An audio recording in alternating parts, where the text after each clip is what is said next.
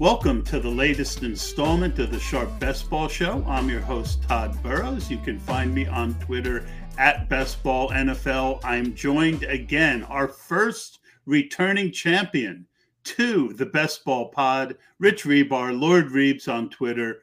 Rich is the king of Sharp football rankings, and he set off a firestorm on Twitter over the last week with some of his rankings, which really surprised me, Rich, because I really, as I got prepared for this pod, I really don't see much that's controversial. What set Twitter off so bad? What triggered Twitter? Yeah, I mean, I think just social media is going to be social media. I think, our boss, editor-in-chief here, Warren Sharp, tickled some people here by kind of presenting maybe the quarterback rankings as real quarterback rankings. That always is going to trigger the masses as well. But, people will find always something that stands out. I always think it's really fun when people disagree with your rankings, but only have a guy one or two spots away and they want to argue about it, like sword and shield.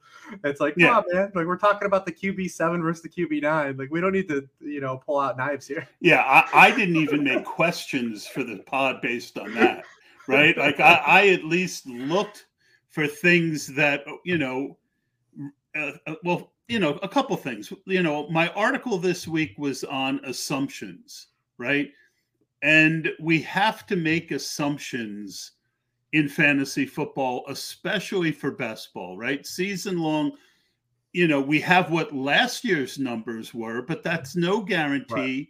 And we also don't know who's going to fit what role. And, so there's a lot of assumptions, but it's very easy for assumptions to turn into biases.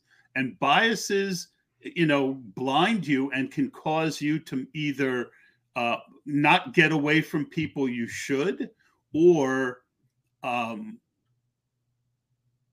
not get on guys that you didn't like, even though there's good reason why. So I love episodes like this because it can challenge my biases. And I'm open to your thoughts on assumptions and biases and that kind of thing. Yeah, I mean, the great thing about the marriage of this time of year when you're looking at, projections, the first thing I ever do is start to plug in my projections this time of year, especially post-draft, and we know where the rookies are going. And we're starting to really see these rosters kind of be 95% done across the league. We'll have some straggler free agents, maybe some injuries, change some things, but we get the projections, and the projections kind of roll into mold those kind of initial rankings. But then also, you don't want to do them as a 1-for-1, right? You don't want to just rank off your projections, because we're talking about median outcomes, right? And fantasy football is so much more than that. So many of these things are going to be fluid through injuries, guys just not playing well. If the offenses just aren't as good as we expect. And that's where kind of I like the best ball minds a lot, because best ball is already thinking big range of outcomes anyways.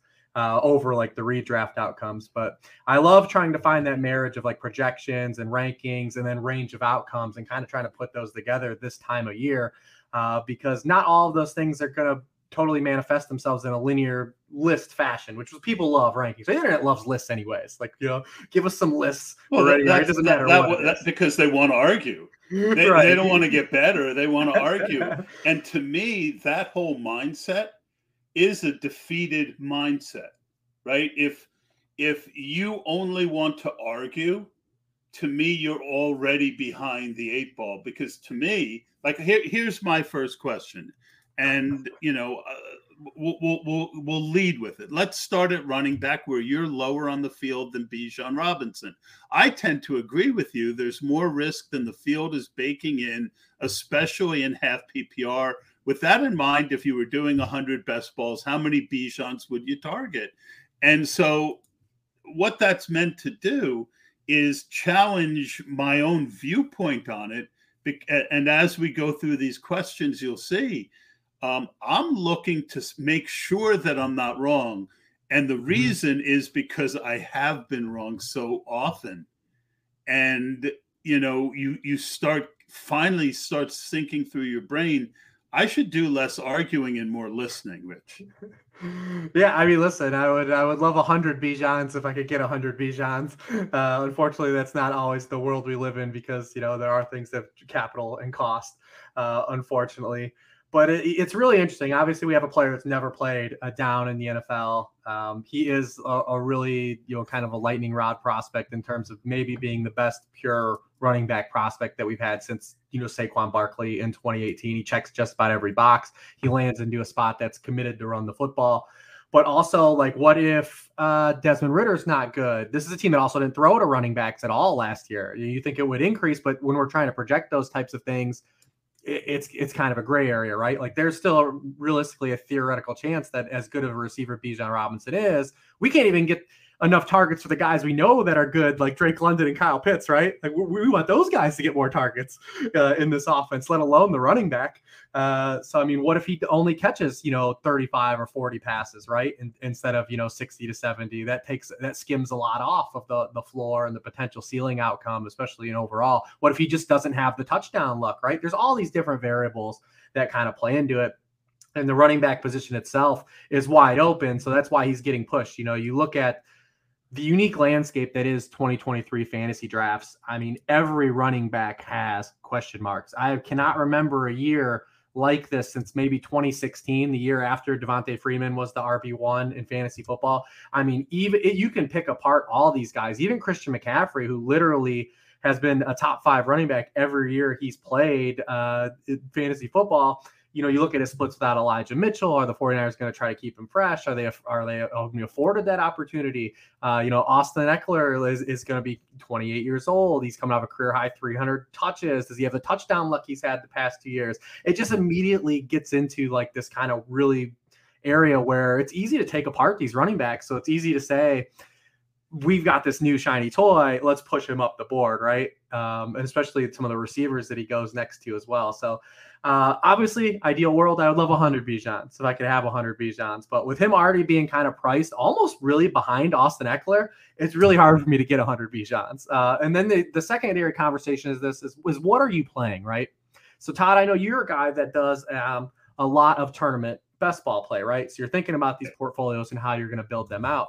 But I don't play a lot of tournaments. I do, sprinkle in enough lottery tickets as I want, but I feel like the best ball community has gotten like steered away from, winning ROI, right? Like winning these leagues, right? Winning these 12-man leagues, these 10-man leagues. These are like best ball is still a very winnable game if you can turn your 8.5% inherent win rate into a 12.5%, a 14%, and your ROI is going to look really good. And then you use your lottery tickets to kind of just be fun money, right? That's how we play DFS in tournaments, cash games versus tournament play. So if you're in a tournament and you're trying to max out the best ball mania 3 or something, like you can't ignore and have 0 Bijan Robinson, even if I'm a little bit lower than the field. You might come underweight a little bit, but you still have to have him, right? Because what if he is the RB1 in those types of scenarios? But if you're just playing in leagues, right, and you're not really worried about the portfolio aspect, you don't necessarily have to have any of them. Yeah. So a couple really good points there. One, that's why most of my money goes to the FFPC. And I feel like it's because it's a hybrid. It's a tournament, but you could get on DraftKings or Underdog. It's very close between them. A 17% advance rate is average, kind of ties into what you were talking about with old-fashioned best ball winning 8%, right? 17%. If you get a 30% advance rate and you have a pretty good first week of the playoffs, you are still going to be down about 25 to 30% of your money. Never mind if you don't have a good advance rate, right? So on the FFPC, it's $125, but you get $300 for advancing, right? So, if I do 100 FFPCs, that's 12,500. If I get that 30%, I'm already back 9,000 out of my 12,500. If I get and they advance more teams as well in the tournament. The first week is 2 out of 12, so that's another 17%. Let's say you get 20. That's 9 teams. That's another 9 times another 600. I mean, you're basically profitable with 2 really good weeks. So it's not a cash game, but I think that's a very good point that you make. My fear with Bijan, I mean, I see him go top 5. I think there's too much opportunity cost. We talk about that a lot in DFS too. There's running back values right now throughout the draft boards to take a guy like Bijan over a Stephon Diggs, over a Cooper Kupp, over sometimes Jamar Chase.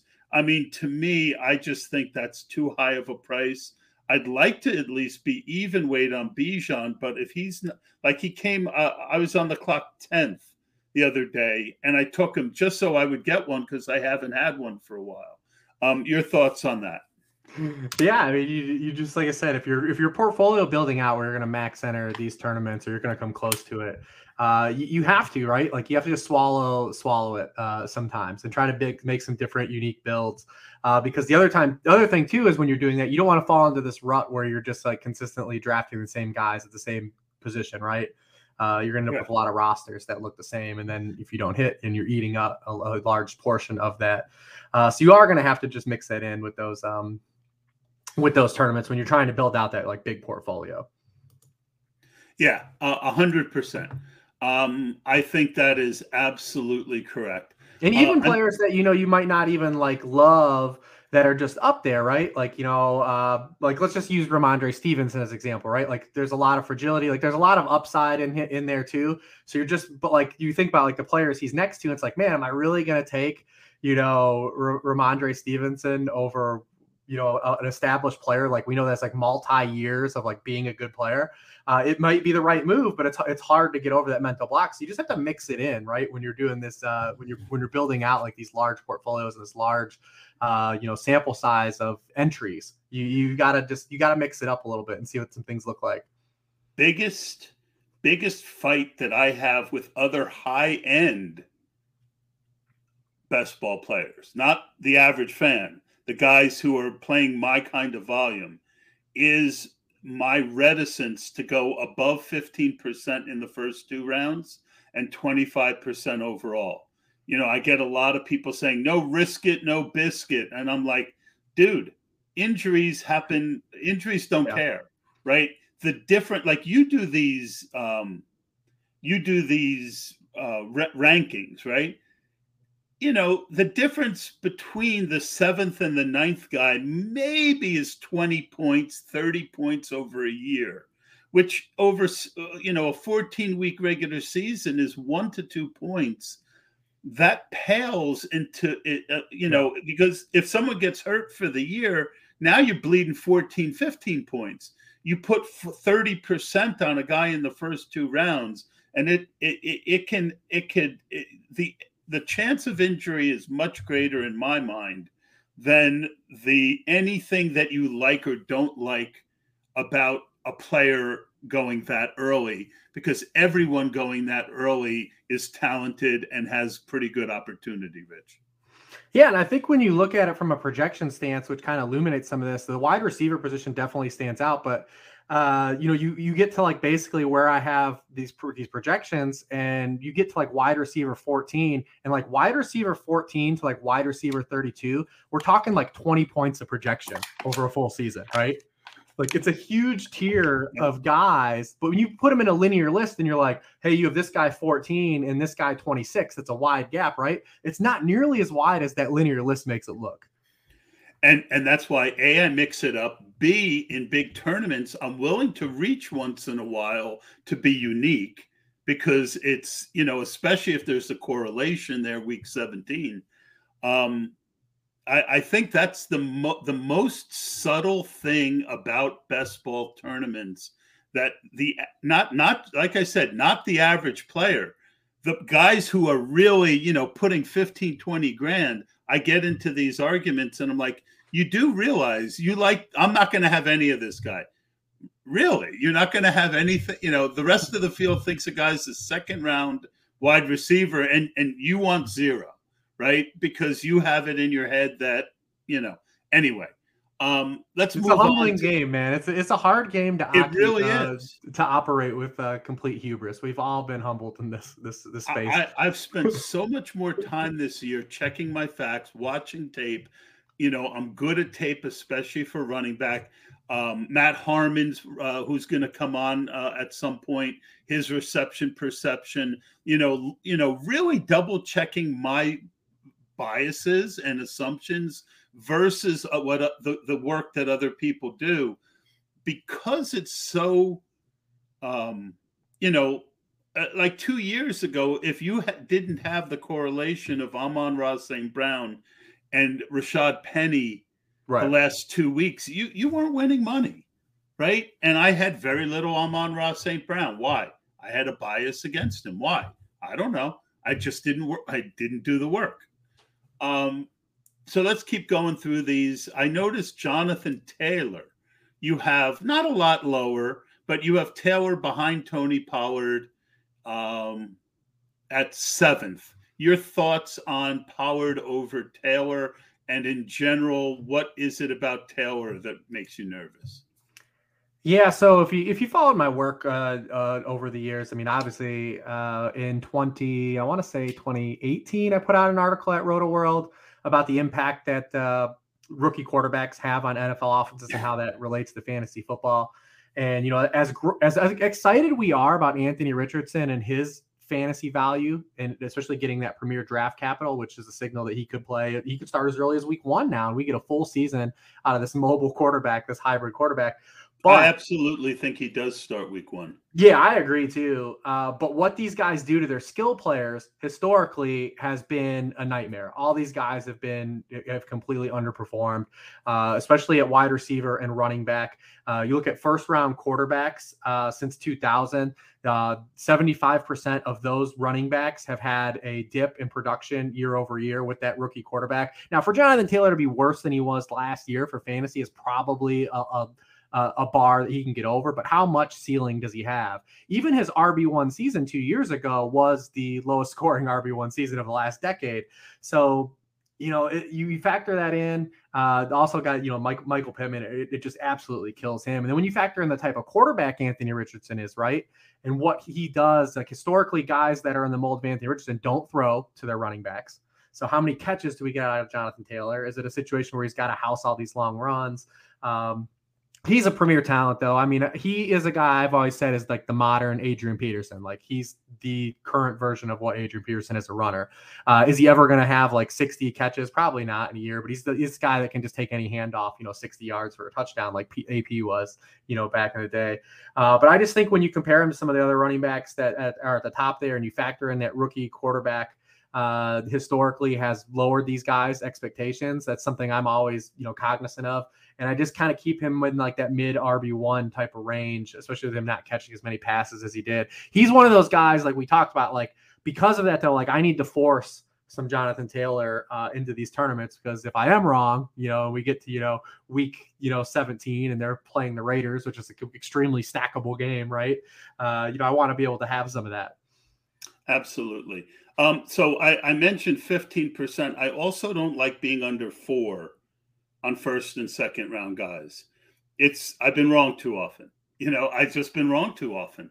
Now, on your point, the one guy that I'm not worried about, because I think the quarterback is an absolute upgrade, is Stroud replacing what's his name, Davis Mills.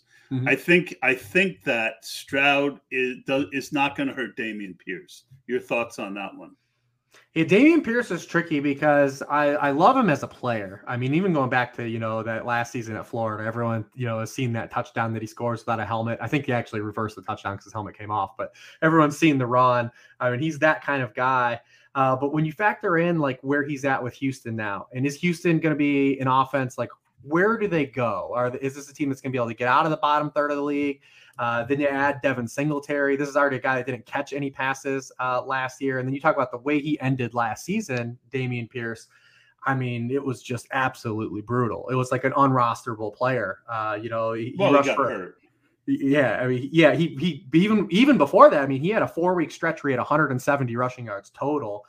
Didn't catch three or more passes a game. So it's just really kind of hard when you factor in the environment. I love the player. I don't love the situation. I don't love that they added a guy that I don't believe is really any good, but it doesn't matter what I think, right? If they like Devin Singletary, I'm talking Devin Singletary. Right. I look at Singletary more as a guy who's going to replace Rex Burkhead than, Pierce got a lot of carries. He was 5th or 6th in broken yards after contact, right below Nick Chubb last year.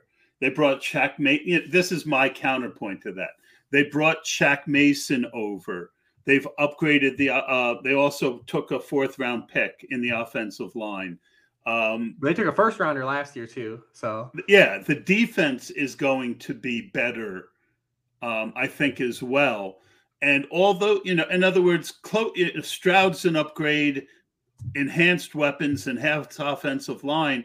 One of the reasons that Stroud did bomb so badly last year is they were 3-4 touchdowns down every week in the second quarter.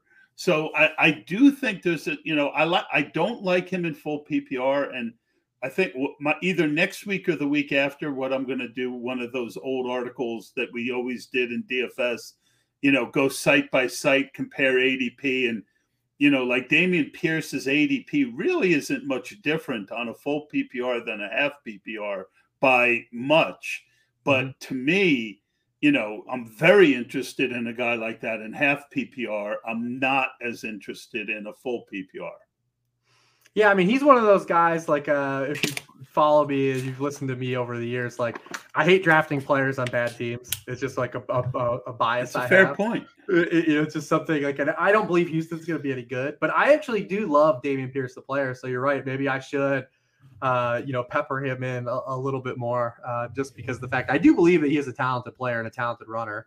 And if we can just luck box into, maybe 8 touchdowns, we'll be okay.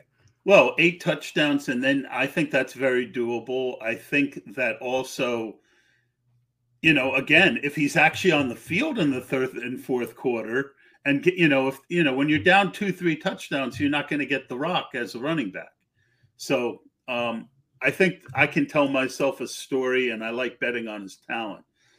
You are higher on James Cook, even in half PPR, and less high on Damien Harris.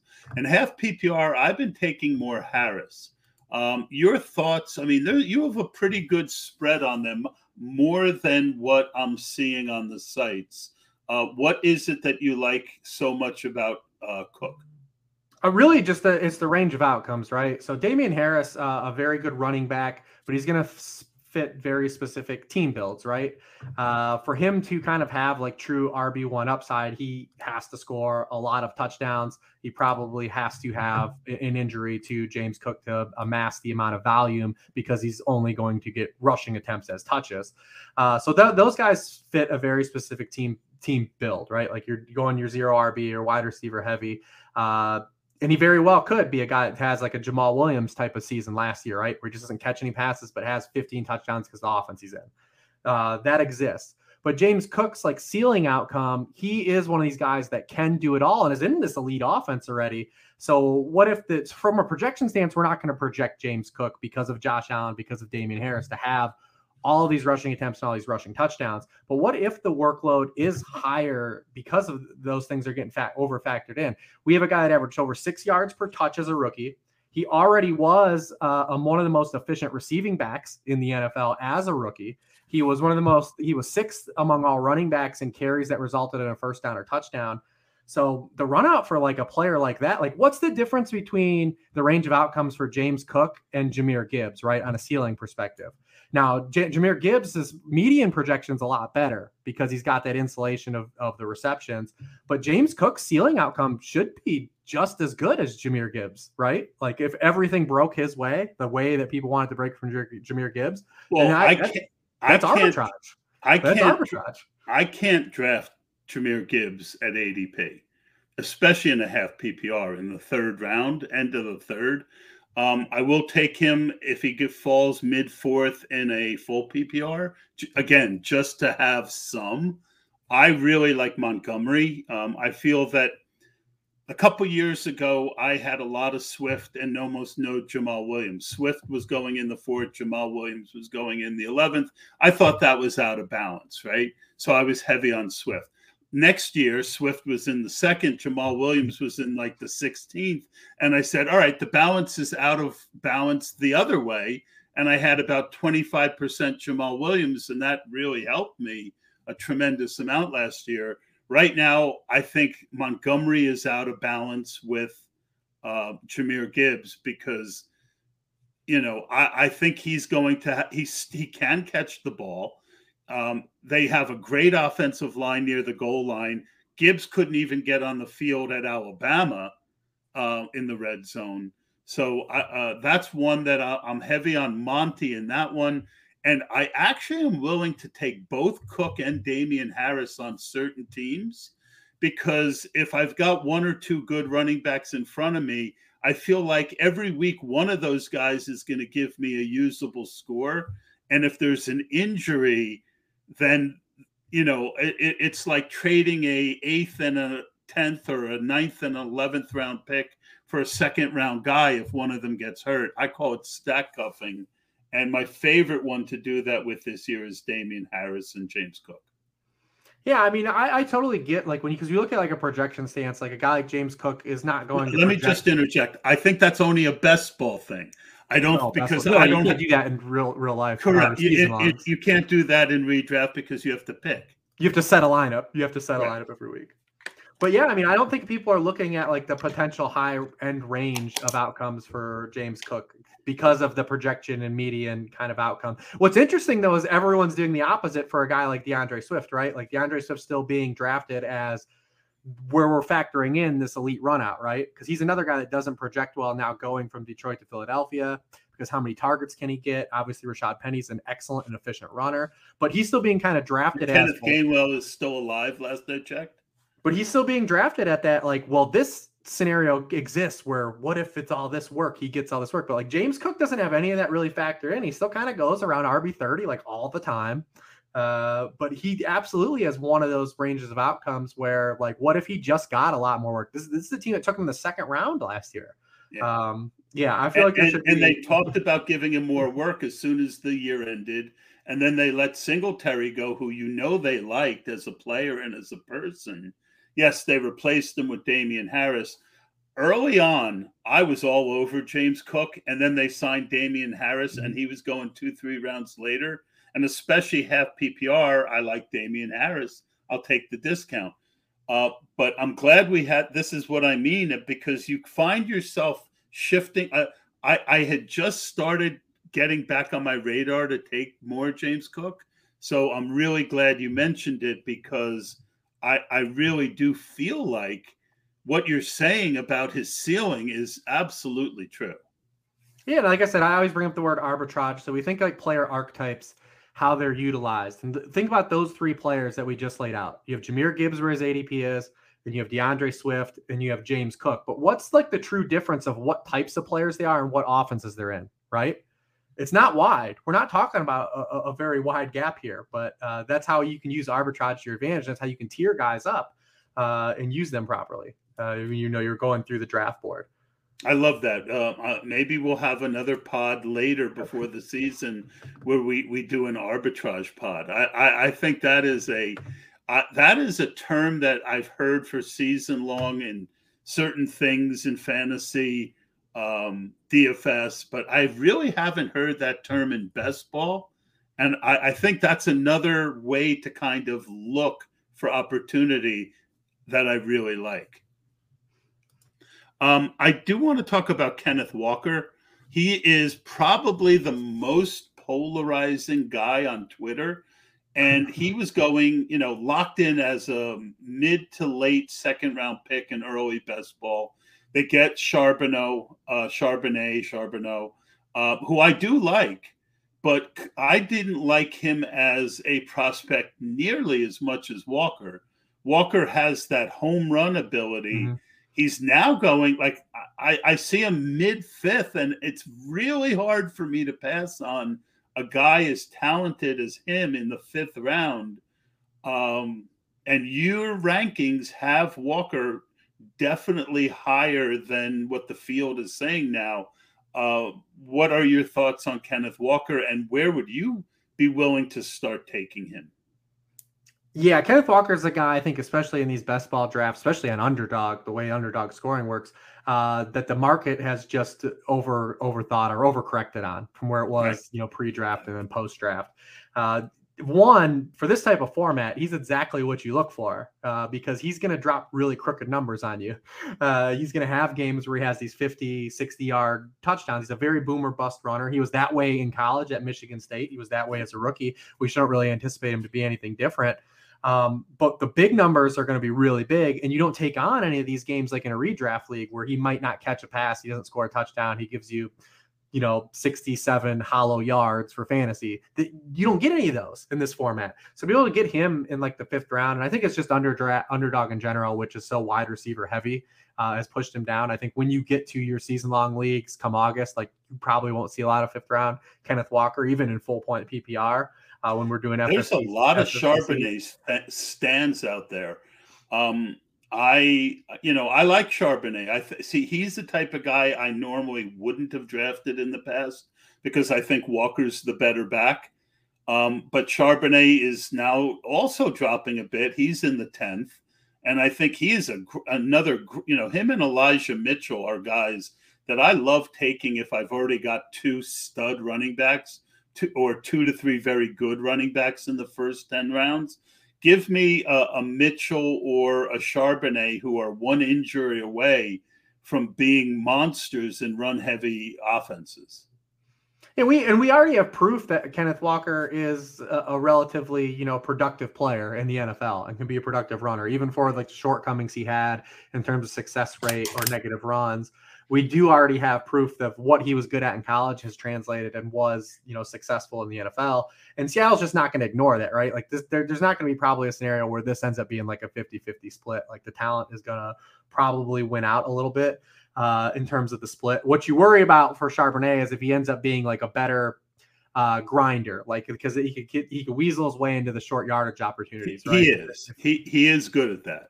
Yeah, and that's what you just worry about, that and the range of outcomes for Kenneth Walker is if Kenneth Walker ends up being this true home run or strikeout runner, does Seattle when they have a 3rd and 2 then want to say, all right, well this could be a home run, or we can't pick up this first down. Maybe we just put in the guy that's going to get us the 3 or 4 that we know, but maybe doesn't have the ceiling outcome. That's what you kind of worry about if that does to happen. But we're not expecting any of the Seahawks guys to catch a ton of passes anyways. I mean, he's a guy I think that everything overcorrected on a little bit, and everyone's thinking that it's the end is nigh for Kenneth Walker. But I mean, I still think when you look at the guys he goes around, I mean, I still want Kenneth Walker, especially in these best ball formats where I'm taking on the best scores. I don't have to get him right on the weeks where he has, like I said, those like 65-yard games. It seems like it's just such a layup pick where he's at. But I think that's just where the landscape is right now on underdog versus kind of where we'll end and where the pucks can end up getting to towards the end of August. So I think you just grab Kenneth Walker now, because I think when we get there, it'll flip a little bit and he's going to rise when we get to the summer. I'm not so sure because Charbonnet seems to be a Twitter darling, and sometimes the hype doesn't stop. I do want to throw in one other thought here. Walker, remember that one run right near the goal line where he hurt his ankle, and the next 2 to 3 weeks his numbers were down. I think one of the edges that's available still is we account for points per game, but we don't account for guys who don't miss games but play through injuries that knock down their ability. And Kenneth Walker had about 3 games where he just wasn't, you didn't see that big upside that you had seen in other games. And I can tell myself a story that it's injury related, Rich. Yeah, and you can do that with a number of guys. I mean, T. Higgins obviously has 3 games that count against him where he really didn't even play in. Jerry Jeudy is another guy. When you look at like Jerry Jeudy, he didn't miss a ton of time, but he also didn't have a ton of games where he played like a high allotment of snaps. But when he did, he was excellent. I mean, Jerry Jeudy last year only had 11 games where he played 60% of team snaps or more. But in those games, he was a wide receiver 2 or better in 8 of those 11 weeks. I but love Judy this year. And when you start factoring in like all these other things that go into points per game, you lose out on that. Anytime you can start getting into the weeds on that under the hood, you can tell yourself kind of a false lead, but it definitely is a step beyond just using points per game too, and kind of looking at just the full games they played or when these guys had, their full time. Then when you get into splits, it's easier to kind of to get lost in the shuffle. There's all these guys where you factor in like guys missing time, right? Brandon Ayuk's been like that his whole career. Brandon Ayuk has 11 wide receiver 1 scoring games in his career, but 6 of those have come with Deebo Samuel not even playing, right? So it's really hard. Same thing with McCaffrey and Elijah Mitchell. I mean, there's all these like different variables that go into it, and those are things like when you talking about it. I think the best ball community does a better job of it than the redraft community because we're not drafting as many teams in redraft. I think as best ball, but best ball is really good a lot this time of year of guys walking through the scenarios of what happens if this domino falls and what does that mean, as opposed to when we get to August where you might only be drafting 5 redraft teams and you're saying I'm playing for this outcome for this player. That's kind of the difference. Yeah, I agree, and I like Jerry Jeudy a lot this year, and I've noticed he's dropping a little bit recently. So moving over to wide receiver, you have Cooper Kupp ahead of Ja'Marr Chase. The numbers back it up. But Kupp there was actually a time when he was going like 1.9, 1.10. What is it about Cooper Kupp that you have him rated ahead of Ja'Marr Chase? Yeah, I mean, it's really easy. I mean, before he was injured, he was doing the same, target hog, that we were seeing. It wasn't quite to the level as 2021, but I mean, he had still had 33%. Because the offense wasn't as efficient, right? Yeah. But I mean, as far as, yeah. But I mean, he had 33% of the team targets. It was number 1 in the NFL. He was second in target rate per route behind Tyreek Hill. The team loses Allen Robinson. He's a guy that they've shown they can consistently scheme open regardless of the circumstance the offense is in. And, they said like you're getting a healthy Matthew Stafford, we hope. And just by default, the Rams are probably going to be a little better anyways because the offensive line will be healthier. You hope Stafford's, healthy. And like I said, proof of concept we've already seen. McVay can get Cooper Kupp open and in a litany of roles too. Last year, he didn't even play in the slot a ton. He was getting more vertical targets and was playing outside more than he was the year prior too, and was still able to get all these targets in this high just bed of floor. I don't have any problem with Ja'Marr Chase. Again, we're picking nits when we're talking about like what number these guys 1 through maybe 5 or 6 are, right? Like the gap isn't wide. And if you're someone that wants to just bet on career arcs, you're going to take Jefferson and Chase over Kupp and Tyreek Hill and Diggs anyways. But yeah, I think when you look at just Kupp's, target outcome and Ja'Marr Chase, what's interesting thing about the Bengals is as good as they are, and as much as we love all the talent in the Bengals, this team has like weird lulls. Like the Bengals disappear sometimes on offense, a lot more than their talent level suggests it should. It's like everyone forgets like the opening like 5 weeks of last year didn't exist for Ja'Marr Chase, right? Like everyone forgot. Like everyone was like complaining about Ja'Marr Chase for like the opening, 6 weeks of the season last year. It wasn't until the Saints game when he kind of went off and then caught like this wave of run. But his usage totally changed last year too. I mean, his deep targets were cut in half. He was more of a volume-based producer than I think people realize. But again, we're picking nits when we get into this area. Yeah, I agree. It was just worth asking about because it is polarizing.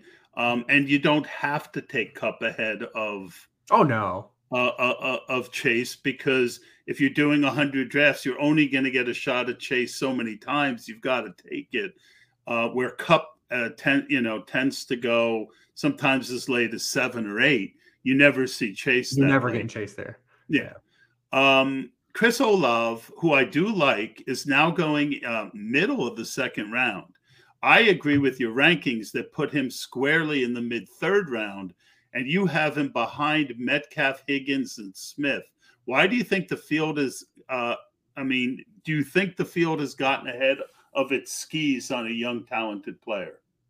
I think it's just like I said, I keep tying in just like where the landscape is right now. I mean, we've got kind of wide receivers just really inflated in general. Like the price on wide receivers is just really high right now. But I mean, you look at that way teams are drafting right now, and maybe it changes, maybe it doesn't, but this is kind of my area of why, even if you like McCaffrey, he's hard to take as a top 5 pick because of what's left coming back to you.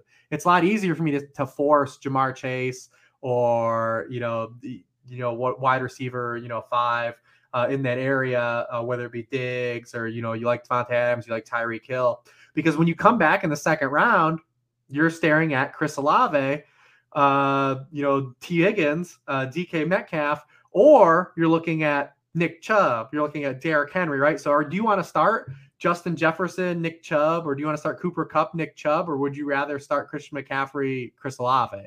I can tell you basically how I feel. I want to start the other way. And so when you get to that kind of firewall here, that's the kind of area where I'm interested to see if it changes, because I think that group of running backs is just a lot better bets, because I think once you get to Olave and maybe all the way through to like wide receiver 25, there's not like a huge gap between those guys. Right. And there'll be a lot of guys we'll get to January and we'll say like, all right, I wish I would have been higher on this guy. I wish I had more of this guy on my rosters and less of this other guy. But right now, there's not a huge gap between even a guy like Chris Olave and Jerry Jeudy, who we talked about, right? When you look at projected target share, when you look at projected offense, it's like, it's not a huge gap between these guys. And Chris Olave, who was really excellent as a rookie, I have no pushback on him. But when he was going over the back half of the season, I mean, he wasn't that strong of a fantasy producer the final 7 weeks of the year. Now, are we going to get anything out of Michael Thomas? Who the hell knows, right? But he exists as a variable if he does perform. Rashid Shaheed came on at the back half of last year, and that kind of impacted Chris Olave a little bit. So I don't mind him at all. I just think it's where the landscape is right now, is that these wide receivers that are not very comfortable fantasy picks are in that second round now because of the wide receiver landscape overall. I mean, I don't want to take T. Higgins in the second round.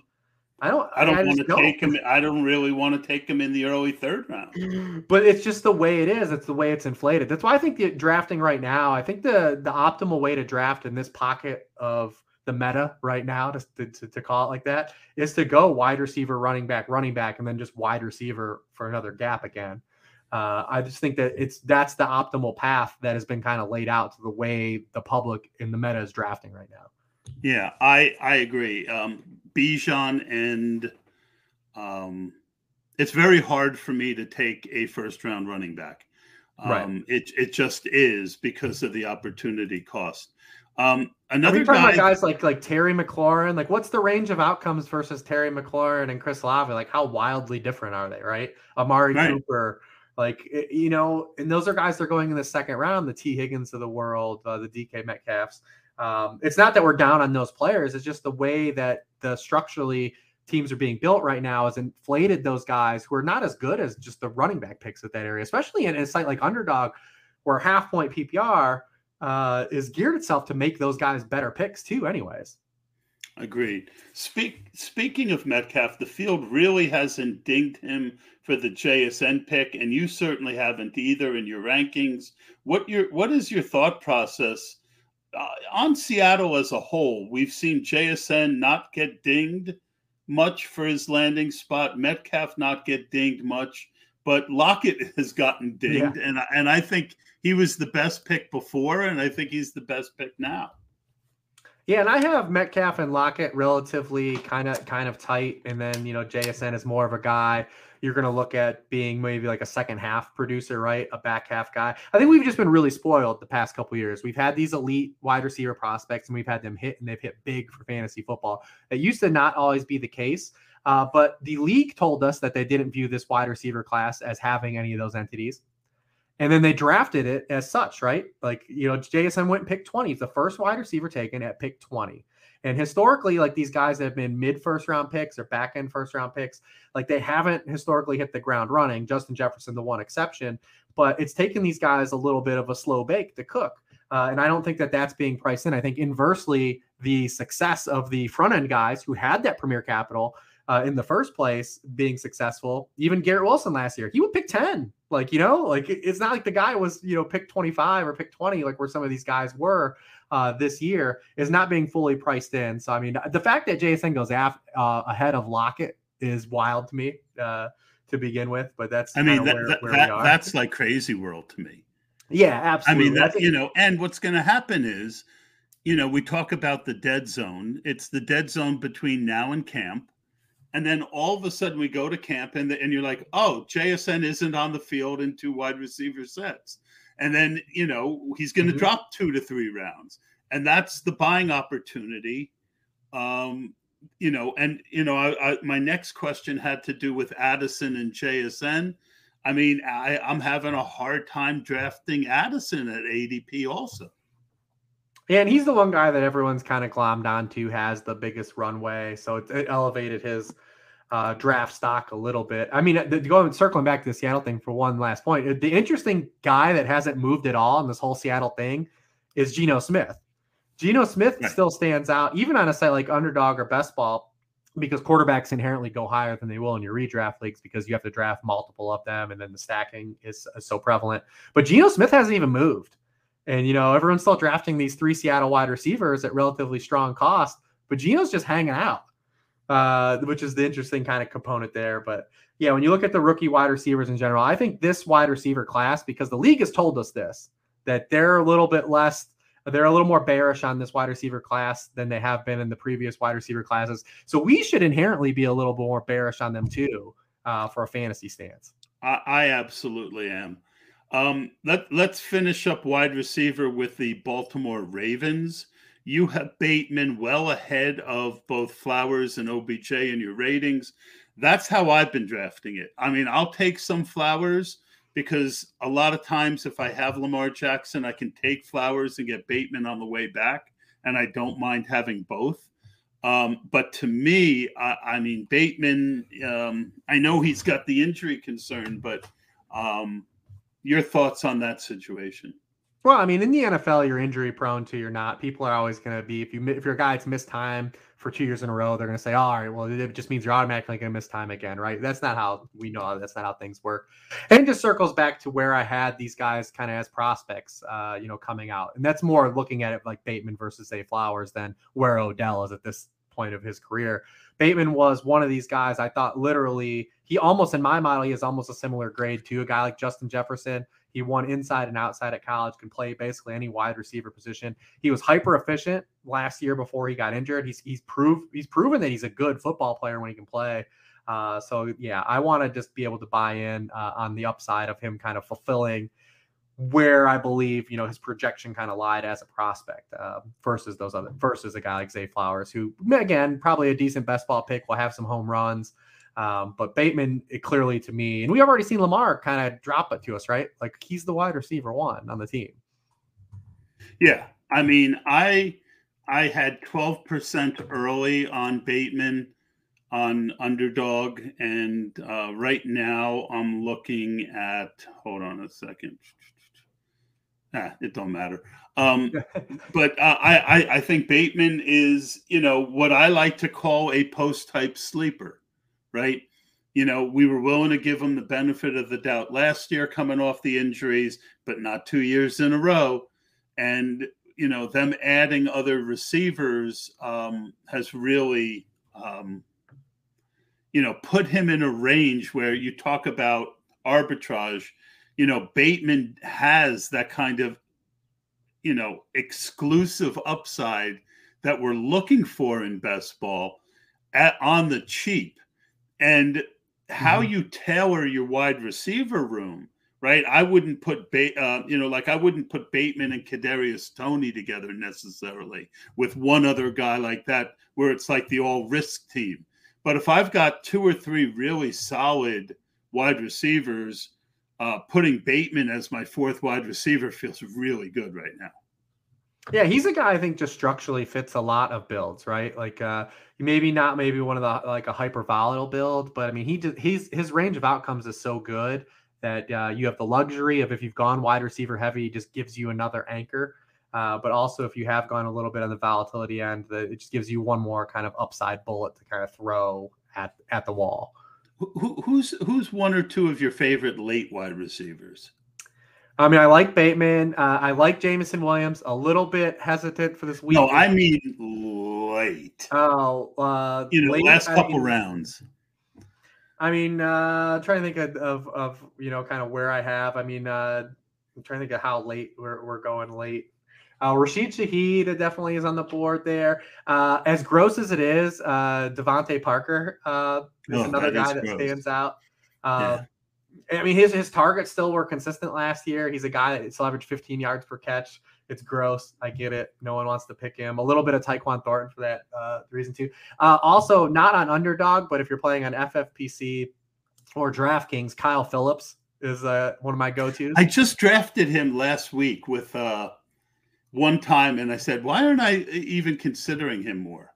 Yeah, I mean, he's not the prototypical underdog guy that you would draft, but definitely on DraftKings and FFPC, he's definitely on my board on those. I mean, this is a guy. Week 1 last year, he caught 6. He had 9 targets and had 6 catches.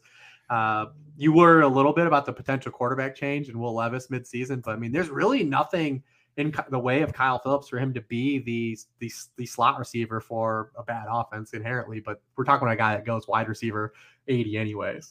Yeah, I feel like Kyle Phillips is with Will Levis is a very sneaky stack, right? Because week 15, 16, 17, you literally could draft them round 17 and 18 or round 19 and 20 in 20-round drafts and have a really sneaky kind of third quarterback. Yeah, and speaking of quarterbacks, you're a little lower on Justin. I mean, you are really close to both how it's going at quarterback, but you're a little lower on Fields, a little higher on Herbert. What is your fear with Justin Fields? Because to me, once you take away those 5 games where they didn't use him correctly, he averaged as many points above usable as Josh Allen and Patrick Mahomes. Yeah, I think with Fields is just like I've brought this up on a few podcasts. Is just that what he did last year feels very much like what Deebo Samuel did the year prior at wide receiver. The way he scored his points are just unsustainable. So we're going to need to see this change of him as a player, and it does exist in his range of outcomes because where Justin Fields has to improve is the passing mechanic of fantasy football. So Justin Fields is one of my favorite picks last year because of the cost. You know, I love buying guys that are his archetype when they're cheap. And, you know, that's kind of where Anthony Richardson is in that strike zone right now this year, maybe even potentially even Trey Lance. But, you know, now Justin Fields is being drafted as. What about Sam Howell? What's that? What about Sam Howell? I mean, I watched his college tape. Well, he's mobile, but doesn't have like that kind of rushing. No, he doesn't have that kind of juice. He's not going to. They ran him a lot on dedicated runs in college. Yeah, his senior year. But I mean, he's not a guy that we're going to like, he's not going to threaten 800 or 1,000 rushing yards. It's sad that there's nobody other than Richardson and everyone's on Richardson. Yeah, I'm the only other guy you can really kind of talk yourself even to having that range of outcomes is Lance, and like he takes such a step of faith, but he's really the only other guy that kind of fits that profile. But now that Justin Fields is being priced in as basically being Jalen Hurts, right? We have to have that Jalen Hurts outcome now because these guys that are the Konami code guys. Well, he goes 12 to 24 picks after Hurts. But I'm talking, this is where Jalen Hurts went last year. Gotcha. Yeah, so like we need that same outcome. And that takes a little bit of step of faith because Fields has just been one of the worst passers since entering the NFL. And he has a couple other bugaboos, like in terms of sack avoidance, which doesn't matter for fantasy football, but it does matter for real football and may be something that limits his, you know, starting caliber perception for the Bears, who still have kind of runway to see if they want to commit to him or not. But you add DJ Moore, you add Darnell Wright to the offensive line. These things can be there. It's really easy to draw that kind of corollary of like, look what the Bills did for Josh Allen, look what the Eagles did for Jalen Hurts and get there. But I don't think the risk is being priced in enough with him either. I'm still high on him. I think I'm QB7. You know, it's not like I'm down on him at all. But I mean, he goes off for, now that Lamar is signed, Lamar is a solid 4, but Fields is 5th. And you have, again, not a big difference. The one guy late that you're way lower on than the field is Jordan Love. Why no love for Love? I just think he fits that. You can remove the ranking for him, right? Like he just fits a bucket of guys. Like, can he really punch up to be more than like a streamer QB1 type, right? Like and it's just really hard. It's the same thing with Kenny Pickett last year. Like, what's the gap? What's the ceiling these guys can get to? It's not so much the number that's attached to Jordan Love. It's just the type of player he is, right? Yep. That's really all. I kind of like him because he does have a running ability. He's not like he's not a statue. Yeah, I mean, well, he can run.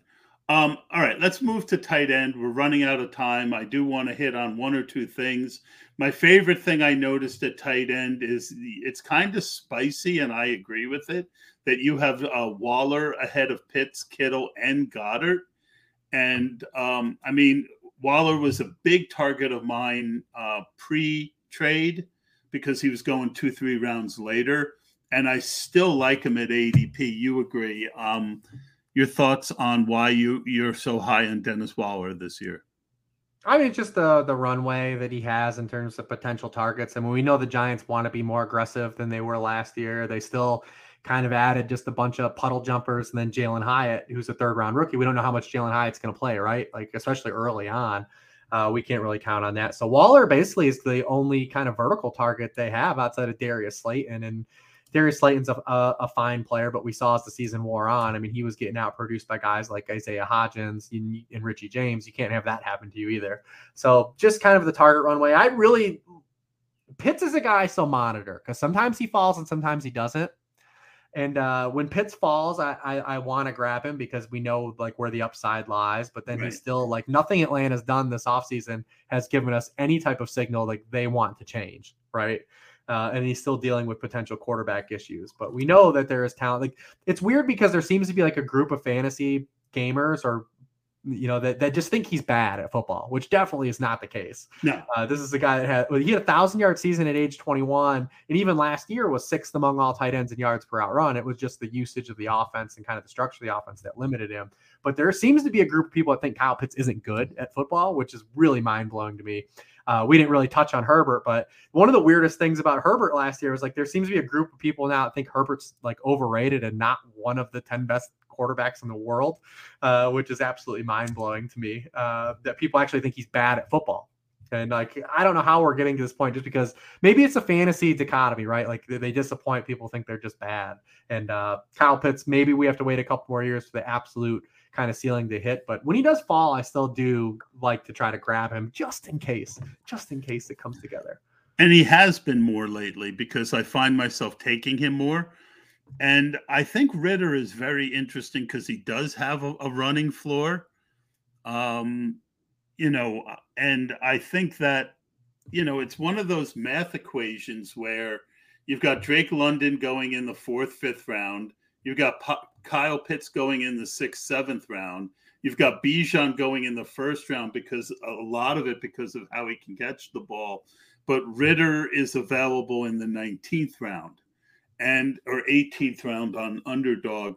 And I'm starting to target those guys and then plan my teams, because not every one of my teams is a 3-quarterback team, but I'm willing to wait on my first quarterback later, knowing that I have Ritter sitting out there in a stack in a beatable Week 17 game with some talented guys. Yeah, and then like I said, we talked about it with Geno Smith a little bit too. Like you look at the teammate ADPs versus the quarterback and where they're going, and that just inherently right now is a path to find some value on some guys because of where the playmakers are. If all those playmakers are going to hit and fulfill, even 2/3 of those guys, right? Like even if one of Drake London or Kyle Pitts hits with Bijan, I mean, it probably means that Ritter wasn't an abomination. Yeah, and the numbers are that he was better than Mariota, right? I've seen some things that showed, and they threw the ball more with him than they did with Mariota. I talk about assumptions this week, and the assumption is that Arthur Smith is a complete dolt, but Arthur Smith did pass more 2 years ago when he had Matt Ryan. So maybe, maybe. I like Greg Dulcich a lot. I mean, I know there's some concerns. I have him higher than you. We've seen Sean Payton get a lot out of the tight end position.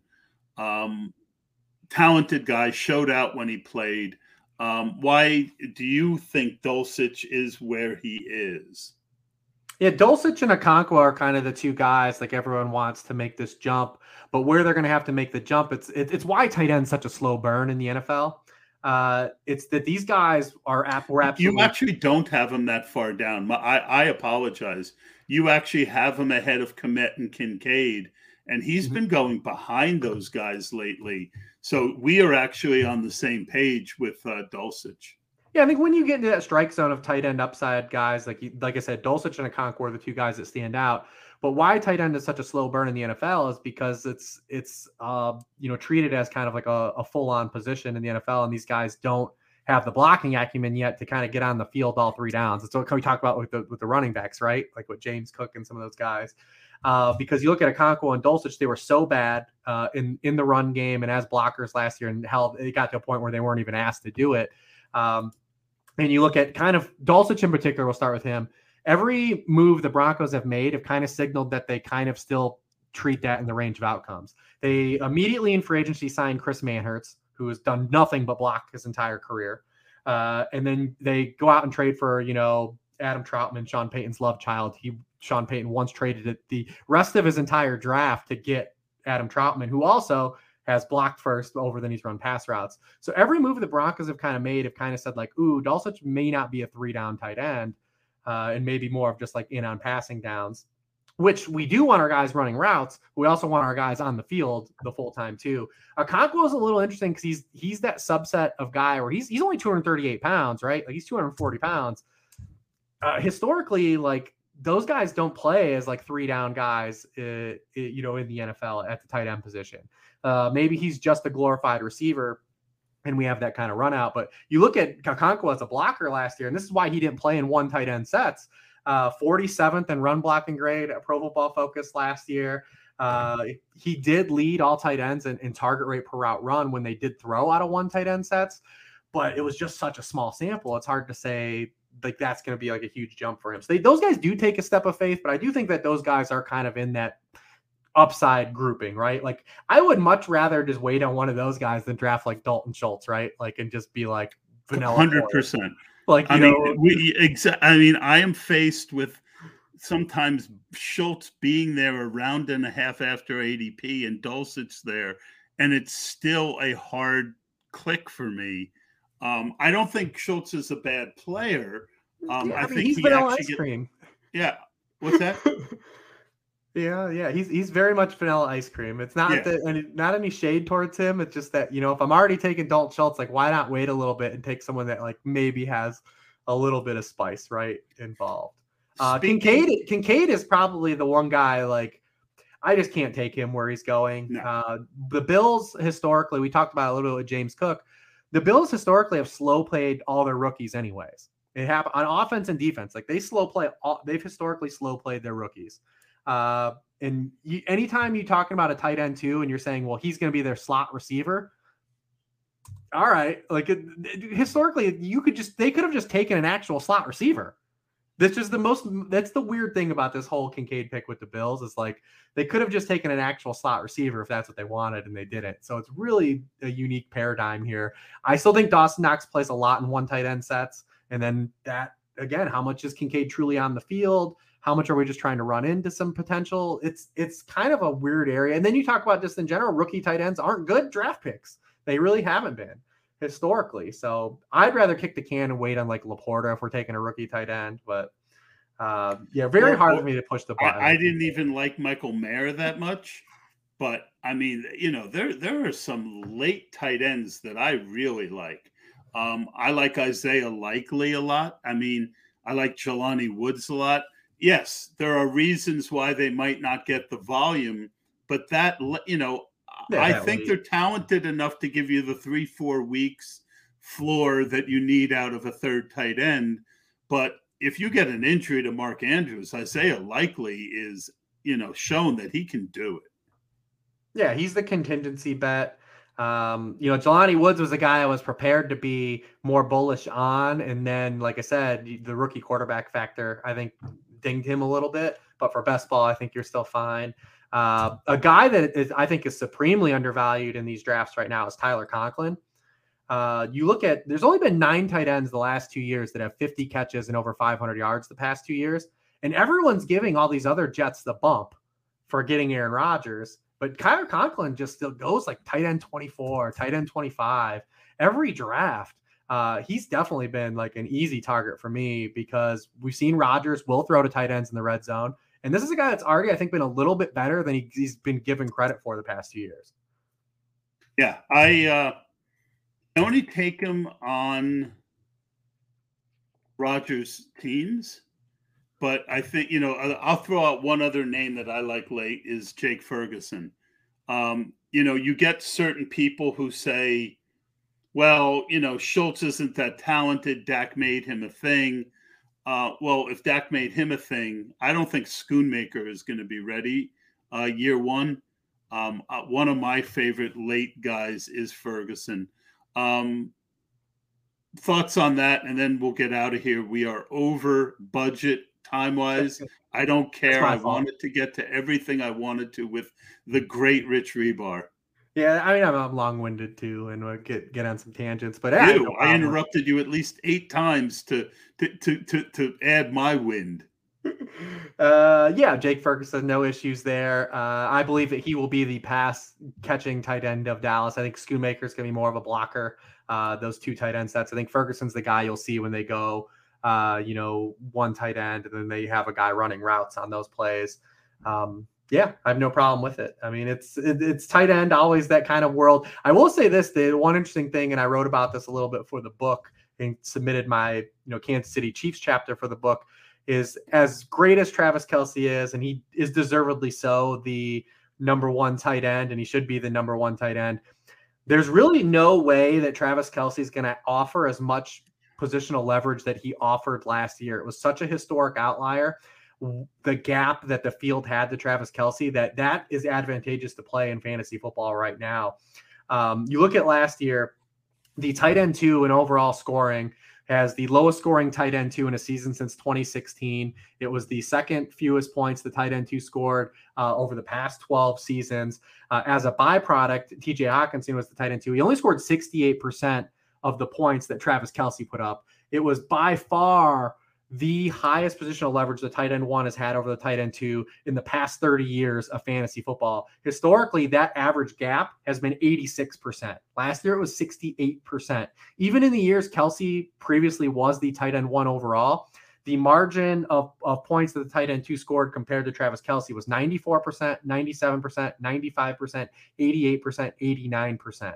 So by default, the tight end position is going to offer more leverage on Travis Kelce's output, even if he is the tight end 1 overall again this season, than last year. And that's something you can use to your advantage in drafts right now. Absolutely. I will add my thoughts on it. Kelce is a very tough, he was going 7th, 8th, 9th last year. Now he's going 3rd in a lot of drafts. Because of that. Look, it was a historic run out. Andrews got hurt. Pitts underperformed, then got hurt. Hawkinson, Hawkinson was fine, but not until he got traded. So, I agree with you. And you got to throw in the fact that he is now 34 years old. Eventually, Travis Kelce is going to slow down. So, yeah, he's a tough click for me right now. Rich, thank you so much for coming on again. I loved your rankings. Overall, I mean, there was not anything that I could look at and said, wow, I really don't like that. I think there were... You're one of the few. What's that? You're one of the few then. Well, I am not the Twitter mob. That's going to do it for this week on the Best Ball Show, and we will see you next week.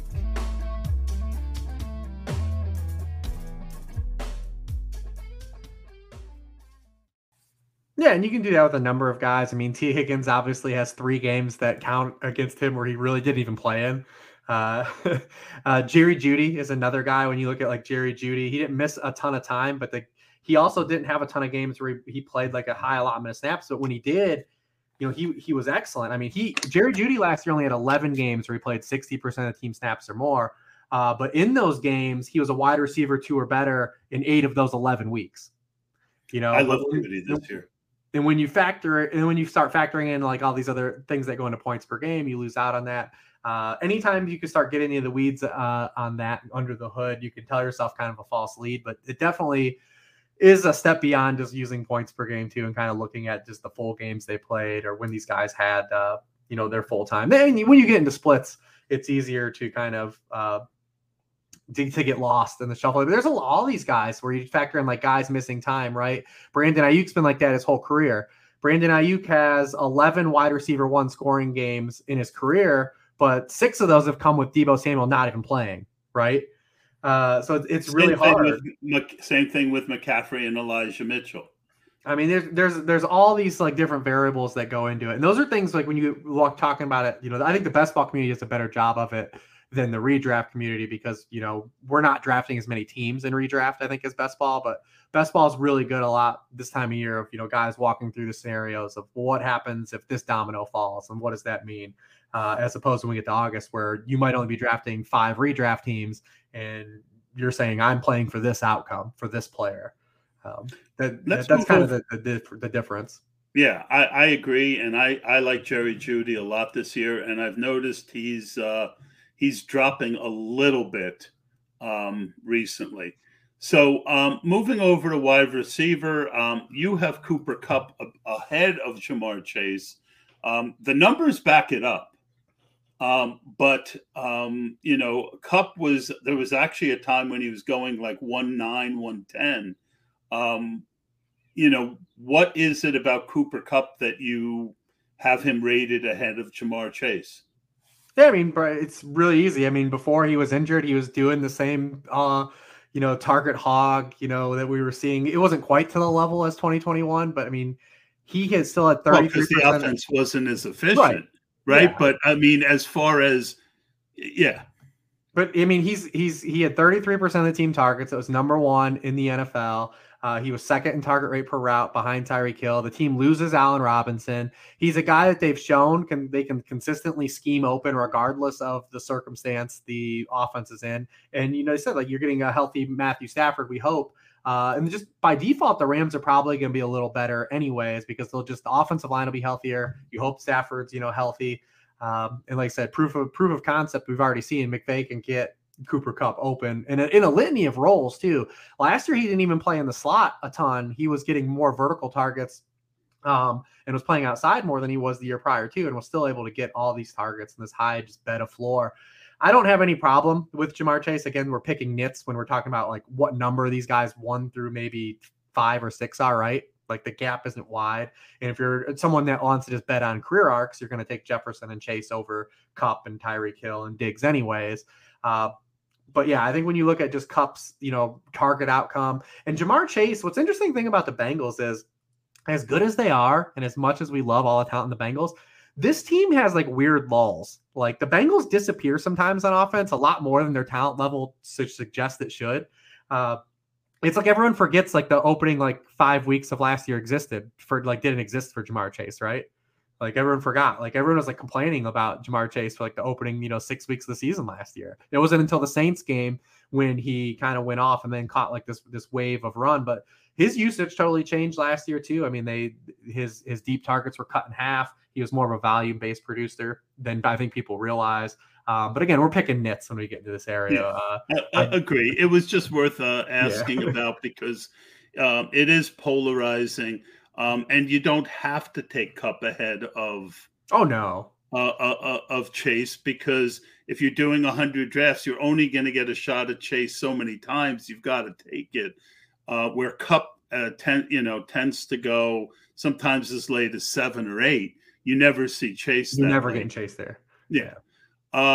Chris Olave, who I do like, is now going middle of the second round. I agree with your rankings that put him squarely in the mid-3rd round, and you have him behind Metcalf, Higgins, and Smith. Why do you think the field is do you think the field has gotten ahead of its skis on a young, talented player? I think it's just like I said, I keep tying in just like where the landscape is right now. I mean, we've got kind of wide receivers just really inflated in general. Like the price on wide receivers is just really high right now. But I mean, you look at that way teams are drafting right now, and maybe it changes, maybe it doesn't, but this is kind of my area of why, even if you like McCaffrey, he's hard to take as a top 5 pick because of what's left coming back to you.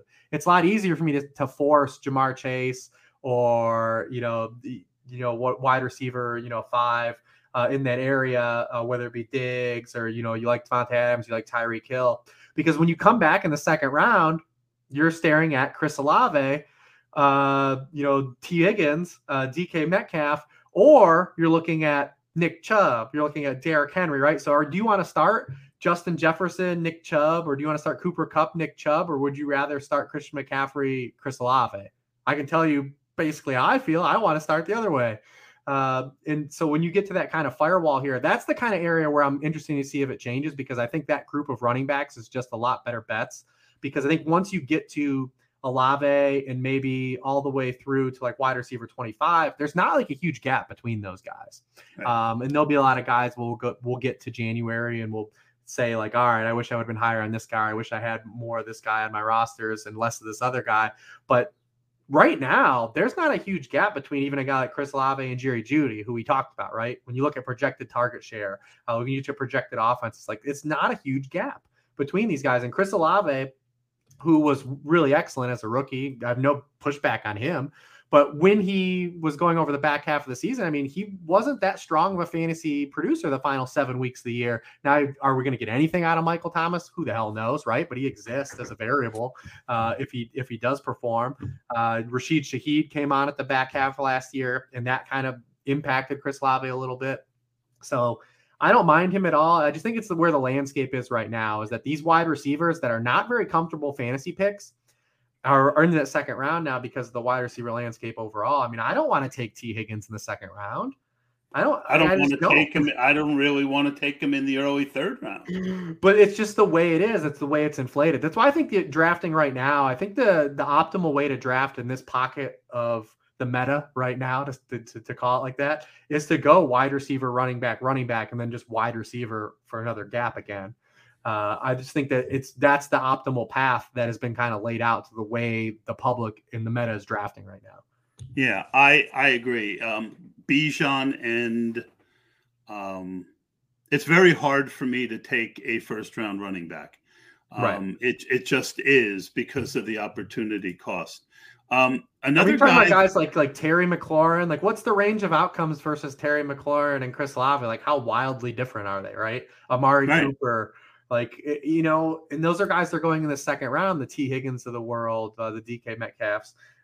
It's not that we're down on those players. It's just the way that the structurally teams are being built right now has inflated those guys who are not as good as just the running back picks at that area, especially in a site like Underdog, where half point PPR is geared itself to make those guys better picks too anyways. Agreed. Speaking of Metcalf, the field really hasn't dinged him for the JSN pick, and you certainly haven't either in your rankings. What is your thought process on Seattle as a whole? We've seen JSN not get dinged much for his landing spot, Metcalf not get dinged much, but Lockett has gotten dinged, and I think he was the best pick before, and I think he's the best pick now. Yeah, and I have Metcalf and Lockett relatively kind of tight, and then JSN is more of a guy you're going to look at being maybe like a second half producer, right? A back half guy. I think we've just been really spoiled the past couple of years. We've had these elite wide receiver prospects, and we've had them hit, and they've hit big for fantasy football. It used to not always be the case, but the league told us that they didn't view this wide receiver class as having any of those entities. And then they drafted it as such, right? Like, JSN went pick 20. It's the first wide receiver taken at pick 20. And historically, like these guys that have been mid first round picks or back end first round picks, like they haven't historically hit the ground running. Justin Jefferson, the one exception, but it's taken these guys a little bit of a slow bake to cook. And I don't think that that's being priced in. I think inversely, the success of the front end guys who had that premier capital in the first place being successful, even Garrett Wilson last year, he would pick 10. It's not like the guy was, pick 25 or pick 20, like where some of these guys were this year, is not being fully priced in. So, I mean, the fact that JSN goes ahead of Lockett is wild to me to begin with, but that's where we are. That's like crazy world to me. Yeah, absolutely. I mean, and what's going to happen is, we talk about the dead zone. It's the dead zone between now and camp. And then all of a sudden we go to camp and you're like, oh, JSN isn't on the field in 2 wide receiver sets. And then, he's going to drop 2 to 3 rounds. And that's the buying opportunity. My next question had to do with Addison and JSN. I mean, I'm having a hard time drafting Addison at ADP also. Yeah, and he's the one guy that everyone's kind of glommed onto, has the biggest runway. So it elevated his draft stock a little bit. I mean, circling back to the Seattle thing for one last point, the interesting guy that hasn't moved at all in this whole Seattle thing is Geno Smith. Geno Smith still stands out, even on a site like Underdog or Best Ball, because quarterbacks inherently go higher than they will in your redraft leagues because you have to draft multiple of them, and then the stacking is so prevalent. But Geno Smith hasn't even moved. And, everyone's still drafting these 3 Seattle wide receivers at relatively strong cost, but Geno's just hanging out, which is the interesting kind of component there. But, yeah, when you look at the rookie wide receivers in general, I think this wide receiver class, because the league has told us this, that they're a little more bearish on this wide receiver class than they have been in the previous wide receiver classes. So we should inherently be a little bit more bearish on them too, for a fantasy stance. I absolutely am. Let's finish up wide receiver with the Baltimore Ravens. You have Bateman well ahead of both Flowers and OBJ in your ratings. That's how I've been drafting it. I mean, I'll take some Flowers because a lot of times if I have Lamar Jackson, I can take Flowers and get Bateman on the way back, and I don't mind having both. But to me, I mean, Bateman, I know he's got the injury concern, but your thoughts on that situation? Well, I mean, in the NFL, you're injury prone to, you're not. People are always going to be, if you're a guy that's missed time for 2 years in a row, they're going to say, all right, well, it just means you're automatically going to miss time again, right? That's not how we know. That's not how things work. And it just circles back to where I had these guys kind of as prospects, coming out. And that's more looking at it like Bateman versus Zay Flowers than where Odell is at this point of his career. Bateman was one of these guys I thought literally, in my model, he has almost a similar grade to a guy like Justin Jefferson. He won inside and outside at college, can play basically any wide receiver position. He was hyper efficient last year before he got injured. He's proven that he's a good football player when he can play. So yeah, I want to just be able to buy in on the upside of him kind of fulfilling where I believe, his projection kind of lied as a prospect versus a guy like Zay Flowers, who again, probably a decent best ball pick, will have some home runs. But Bateman, clearly to me, and we've already seen Lamar kind of drop it to us, right? Like he's the wide receiver 1 on the team. Yeah. I mean, I had 12% early on Bateman on Underdog. And right now I'm looking at, hold on a second. It don't matter. But I think Bateman is, what I like to call a post-type sleeper. Right. We were willing to give him the benefit of the doubt last year coming off the injuries, but not 2 years in a row. And, them adding other receivers has really, put him in a range where you talk about arbitrage. Bateman has that kind of, exclusive upside that we're looking for in best ball on the cheap. And how you tailor your wide receiver room, right? I wouldn't put I wouldn't put Bateman and Kadarius Toney together necessarily with one other guy like that, where it's like the all risk team. But if I've got 2 or 3 really solid wide receivers, putting Bateman as my 4th wide receiver feels really good right now. Yeah, he's a guy I think just structurally fits a lot of builds, right? Like maybe one of the like a hyper volatile build, but I mean his range of outcomes is so good that you have the luxury of, if you've gone wide receiver heavy, he just gives you another anchor. But also if you have gone a little bit on the volatility end, it just gives you one more kind of upside bullet to kind of throw at the wall. Who's 1 or 2 of your favorite late wide receivers? I mean, I like Bateman. I like Jameson Williams. A little bit hesitant for this week. No, I mean late. Oh, late, last couple rounds. I mean, trying to think of kind of where I have. I mean, I'm trying to think of how late we're going late. Rashid Shaheed definitely is on the board there. As gross as it is, Devontae Parker is another guy that stands out. Yeah. I mean, his targets still were consistent last year. He's a guy that still averaged 15 yards per catch. It's gross. I get it. No one wants to pick him. A little bit of Tyquan Thornton for that reason too. Also, not on Underdog, but if you're playing on FFPC or DraftKings, Kyle Phillips is one of my go-tos. I just drafted him last week with one time, and I said, why aren't I even considering him more? Yeah, I mean, he's not the prototypical underdog guy that you would draft, but definitely on DraftKings and FFPC, he's definitely on my board on those. I mean, this is a guy. Week 1 last year, he caught 6. He had 9 targets and had 6 catches. You worry a little bit about the potential quarterback change and Will Levis midseason, but I mean, there's really nothing in the way of Kyle Phillips for him to be the slot receiver for a bad offense inherently. But we're talking about a guy that goes wide receiver 80 anyways.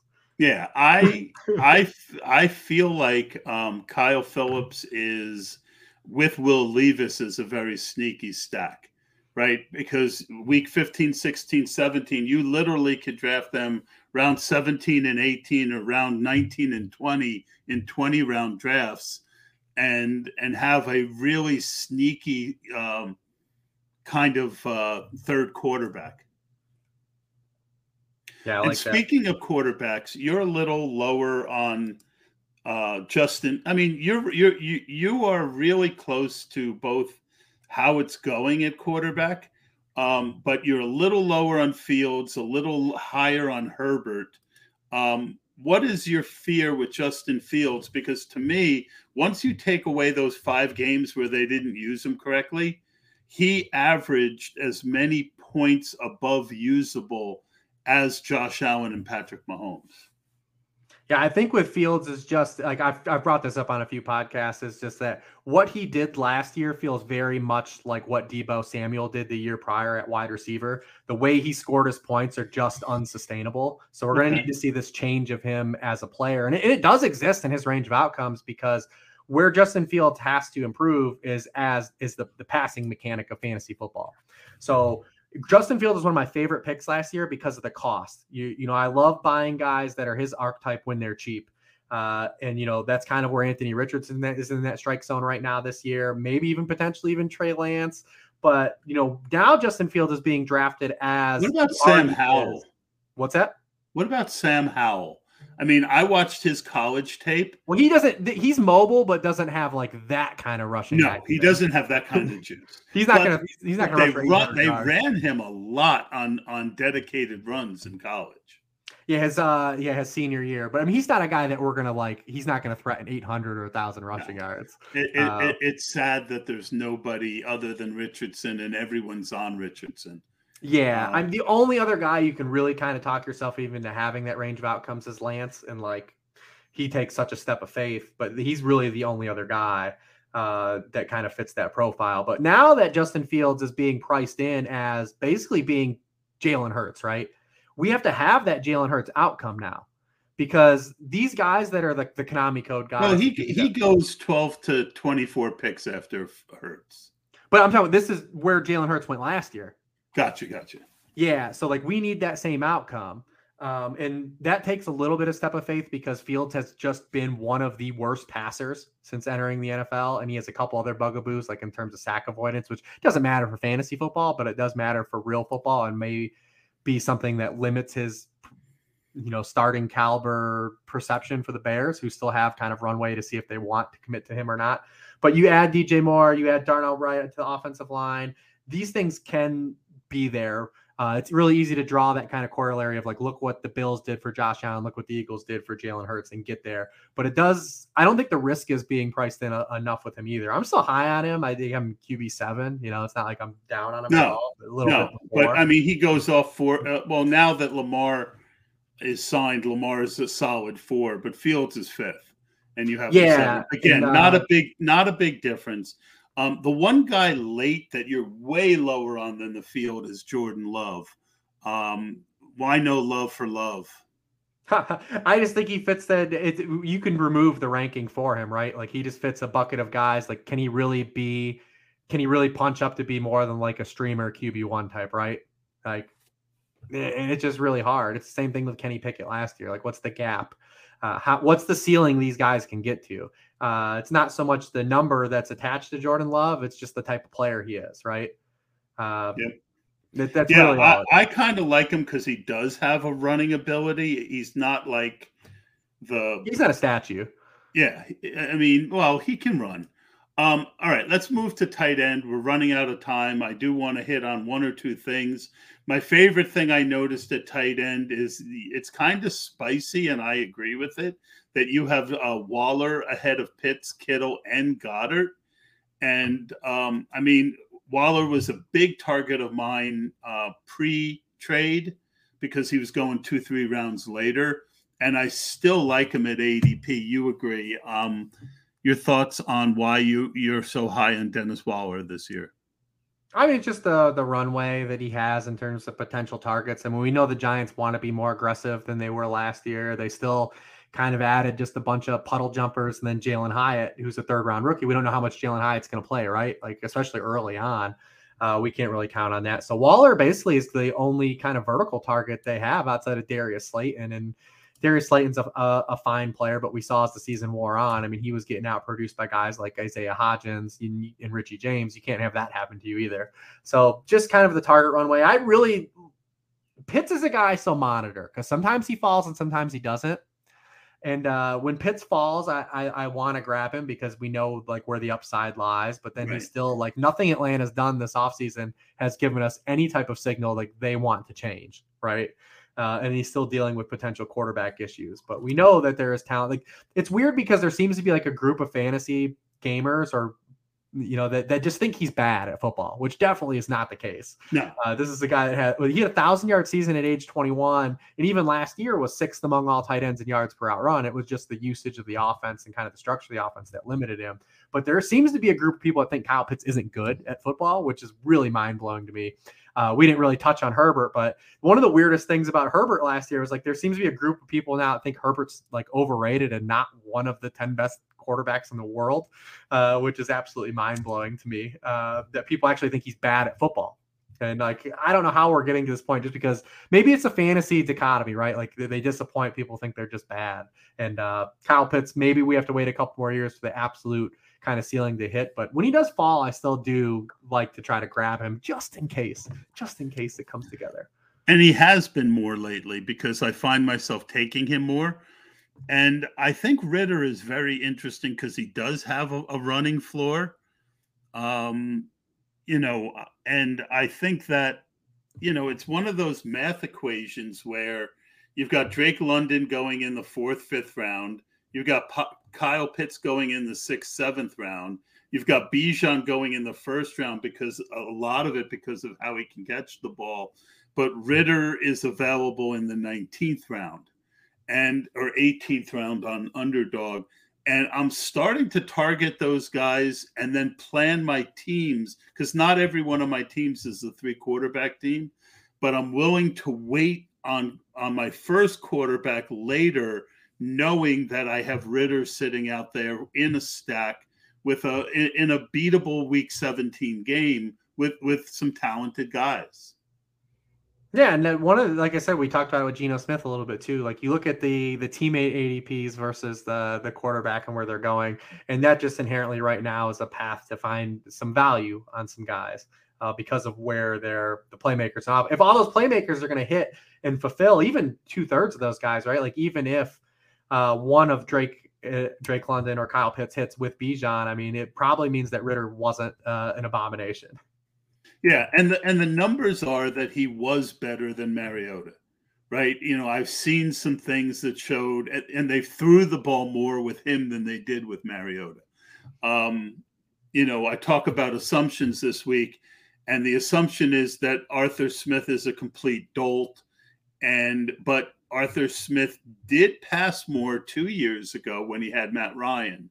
So maybe, maybe. I like Greg Dulcich a lot. I mean, I know there's some concerns. I have him higher than you. We've seen Sean Payton get a lot out of the tight end position. Talented guy, showed out when he played. Why do you think Dulcich is where he is? Yeah, Dulcich and Okonkwo are kind of the two guys like everyone wants to make this jump, but where they're going to have to make the jump, it's why tight end's such a slow burn in the NFL. It's that these guys we're absolutely. You actually don't have him that far down. I apologize. You actually have him ahead of Kmet and Kincaid, and he's been going behind those guys lately. So we are actually on the same page with Dulcich. Yeah, I think when you get into that strike zone of tight end upside guys, like I said, Dulcich and Okonkwo are the two guys that stand out. But why tight end is such a slow burn in the NFL is because it's treated as kind of like a full-on position in the NFL, and these guys don't have the blocking acumen yet to kind of get on the field all three downs. It's what we talk about with the running backs, right? Like with James Cook and some of those guys. Because you look at Okonkwo and Dulcich, they were so bad in the run game and as blockers last year, and hell, it got to a point where they weren't even asked to do it. And you look at kind of Dulcich in particular, we'll start with him. Every move the Broncos have made have kind of signaled that they kind of still treat that in the range of outcomes. They immediately in free agency signed Chris Manhertz, who has done nothing but block his entire career. And then they go out and trade for, Adam Troutman, Sean Payton's love child. Sean Payton once traded it the rest of his entire draft to get Adam Troutman, who also has blocked first over than he's run pass routes. So every move the Broncos have kind of made have kind of said like, ooh, Dulcich may not be a 3-down tight end and maybe more of just like in on passing downs, which we do want our guys running routes. We also want our guys on the field the full time too. Okonkwo is a little interesting because he's that subset of guy where he's only 238 pounds, right? Like he's 240 pounds. Historically, like those guys don't play as like 3-down guys, in the NFL at the tight end position. Maybe he's just a glorified receiver and we have that kind of run out. But you look at Okonkwo as a blocker last year, and this is why he didn't play in one tight end sets. 47th in run blocking grade at Pro Football Focus last year. He did lead all tight ends in target rate per route run when they did throw out of one tight end sets, but it was just such a small sample. It's hard to say like that's going to be like a huge jump for him. So those guys do take a step of faith, but I do think that those guys are kind of in that upside grouping, right? Like I would much rather just wait on one of those guys than draft like Dalton Schultz, right? Like, and just be like vanilla. 100%. Like, I mean, I am faced with sometimes Schultz being there a round and a half after ADP and Dulcich there, and it's still a hard click for me. I don't think Schultz is a bad player.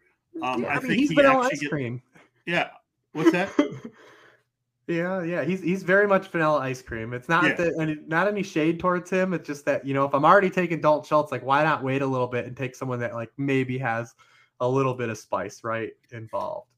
Kincaid is probably the one guy, like, I just can't take him where he's going. No. The Bills, historically, we talked about a little bit with James Cook.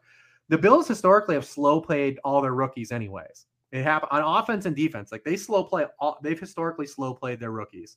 Anytime you're talking about a tight end too, and you're saying, well, he's going to be their slot receiver. All right. Like historically they could have just taken an actual slot receiver. That's the weird thing about this whole Kincaid pick with the Bills is like, they could have just taken an actual slot receiver if that's what they wanted and they didn't. So it's really a unique paradigm here. I still think Dawson Knox plays a lot in one tight end sets. And then that again, how much is Kincaid truly on the field? How much are we just trying to run into some potential? It's kind of a weird area. And then you talk about just in general, rookie tight ends aren't good draft picks. They really haven't been historically. So I'd rather kick the can and wait on like Laporta if we're taking a rookie tight end. But very hard for me to push the button. I didn't even like Michael Mayer that much. But I mean, there are some late tight ends that I really like. I like Isaiah Likely a lot. I mean, I like Jelani Woods a lot. Yes, there are reasons why they might not get the volume, but that, I think they're talented enough to give you the 3-4 weeks floor that you need out of a third tight end. But if you get an injury to Mark Andrews, Isaiah Likely is, shown that he can do it. Yeah, he's the contingency bet. Jelani Woods was a guy I was prepared to be more bullish on. And then, like I said, the rookie quarterback factor, I think, dinged him a little bit. But for best ball, I think you're still fine. A guy that I think is supremely undervalued in these drafts right now is Tyler Conklin. You look at, there's only been 9 tight ends the last 2 years that have 50 catches and over 500 yards the past 2 years.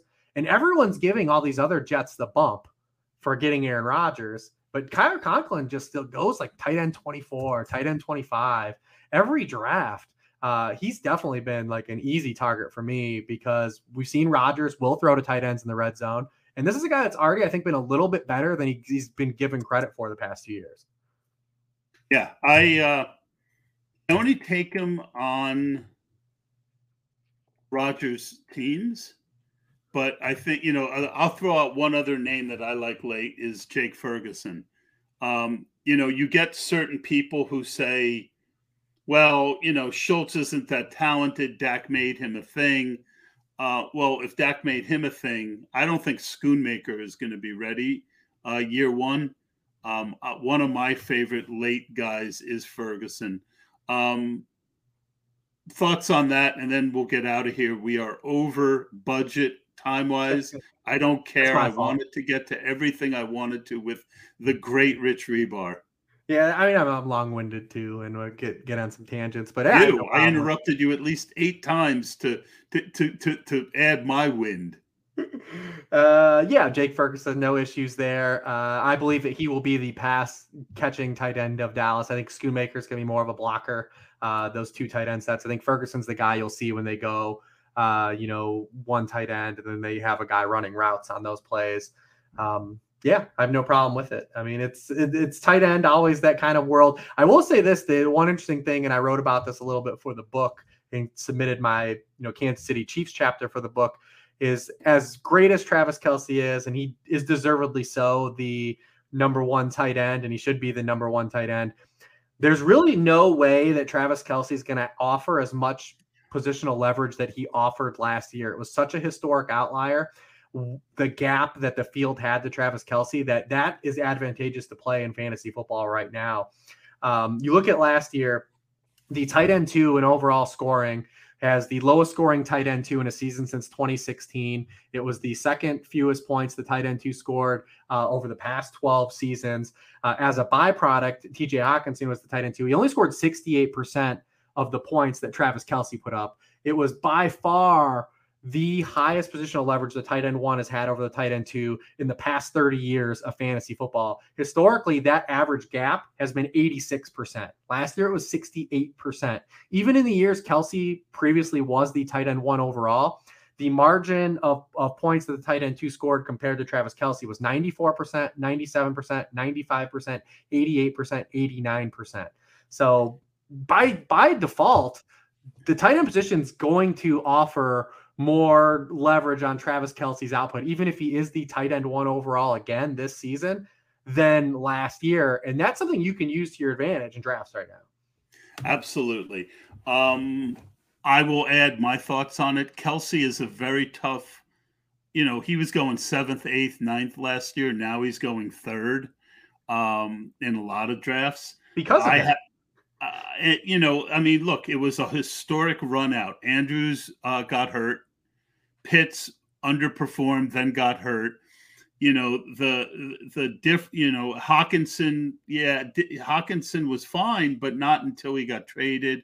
So, I agree with you. And you got to throw in the fact that he is now 34 years old. Eventually, Travis Kelce is going to slow down. So, yeah, he's a tough click for me right now. Rich, thank you so much for coming on again. I loved your rankings. Overall, there was not anything that I could look at and said, wow, I really don't like that. I think there were... You're one of the few. What's that? You're one of the few then. Well, I am not the Twitter mob. That's going to do it for this week on the Best Ball Show, and we will see you next week.